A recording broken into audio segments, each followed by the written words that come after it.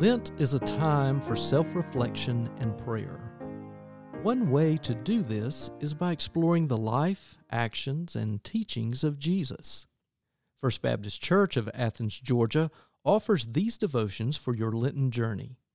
Using the book, Seeing with Jesus, Developing a Worldview Shaped by the Gospels, written by Jack Glasgow, members from our church have prepared daily devotions offering insights, discoveries, and yes, sometimes questions. This week, our devotions correspond with Chapter 1, Seeing from the Mountain. Today's devotion is from John Marshall. Listen as the piano arrangement of Be Thou My Vision, played by Alan MacArthur, points you to look at the world through the eyes of Jesus.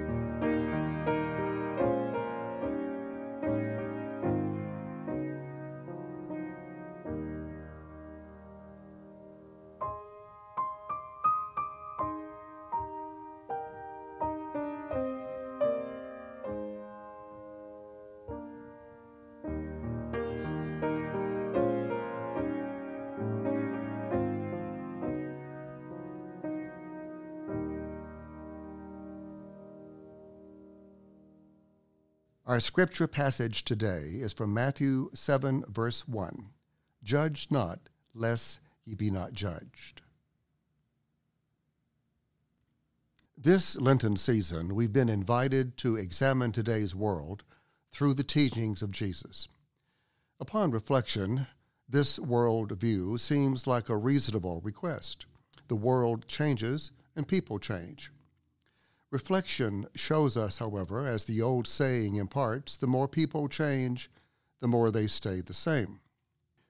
Today I focus on Matthew 7:1. Judge not, lest ye be not judged. These 7 words, since they were offered by Jesus, confuse, confound, puzzle, and perplex us. But here lies a monumental message that has the power to rekindle our faith every day. As we progressed through our childhood, we heard many admonitions. Wait 2 hours after eating before you go swimming. Don't touch the hot stove. Look both ways before crossing the street, so forth and so on. How amazing that this particular phrase from Jesus has the impact to become the framework upon which our entire lifetime can be constructed. Imagine how this phrase was received by those who abided by Jewish law. Imagine how their lives were viewed. Imagine the perfection one must have felt living this perfect life. We find here, however, Jesus' practical, simplistic message emanating from his speaking on his own responsibility and without an appeal to traditional authority. And his teachings in Matthew certainly cause a sea change in our relationship to our fellow man and to God. Shakespeare cautions us in the introduction to Henry V to be gently to hear, kindly to judge. As a congregation, we have offered in our prayer of confession words which cause me to realize the immense need for my faith to be rekindled. It pains me to pray that I've ignored, showed indifference, and even rejected those who seem different. We're constantly throwing and being bombarded with knee-jerk reactions, daggers of criticism, slings of judgment that should be sheathed. As I prepared for this podcast, I encountered some who offered scriptural insights explaining that our task is to learn to judge correctly.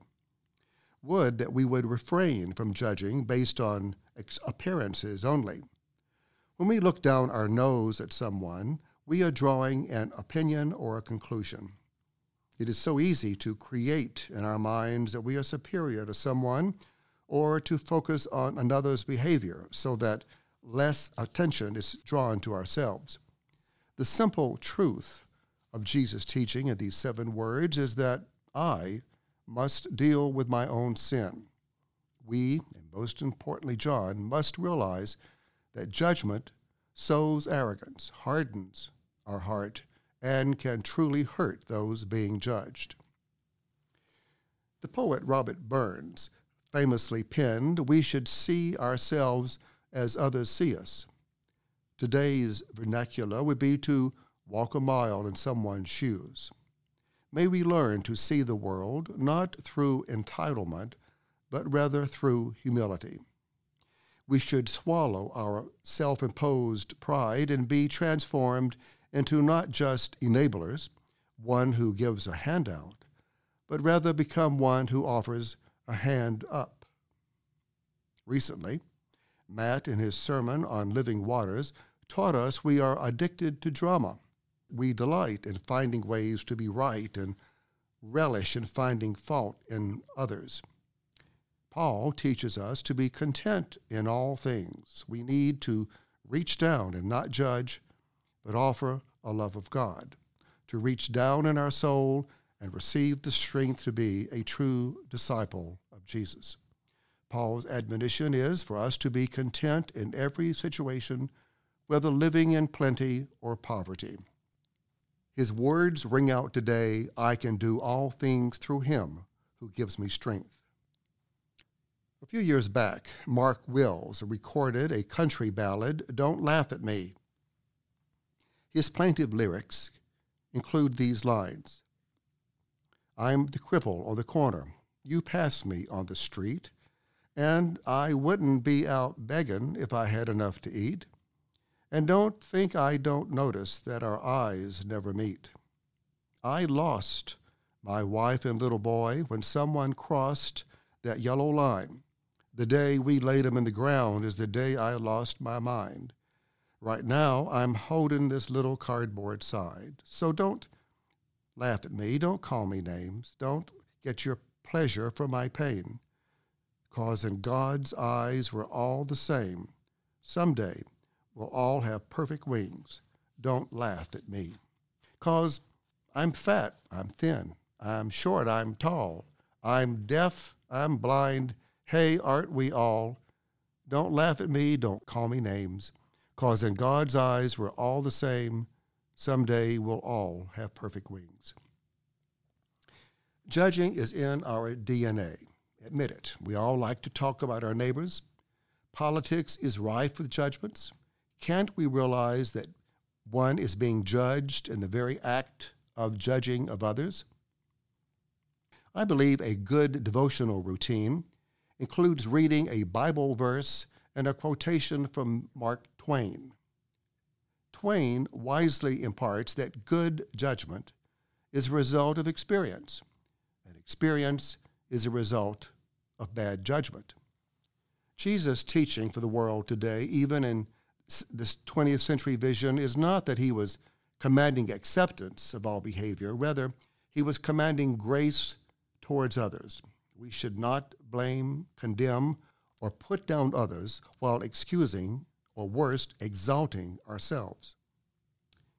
Father, we pray, we know we are sinners who easily bestow on others our feelings, some harsh and hurtful. We pray that you forgive us. May we see the errors of our ways.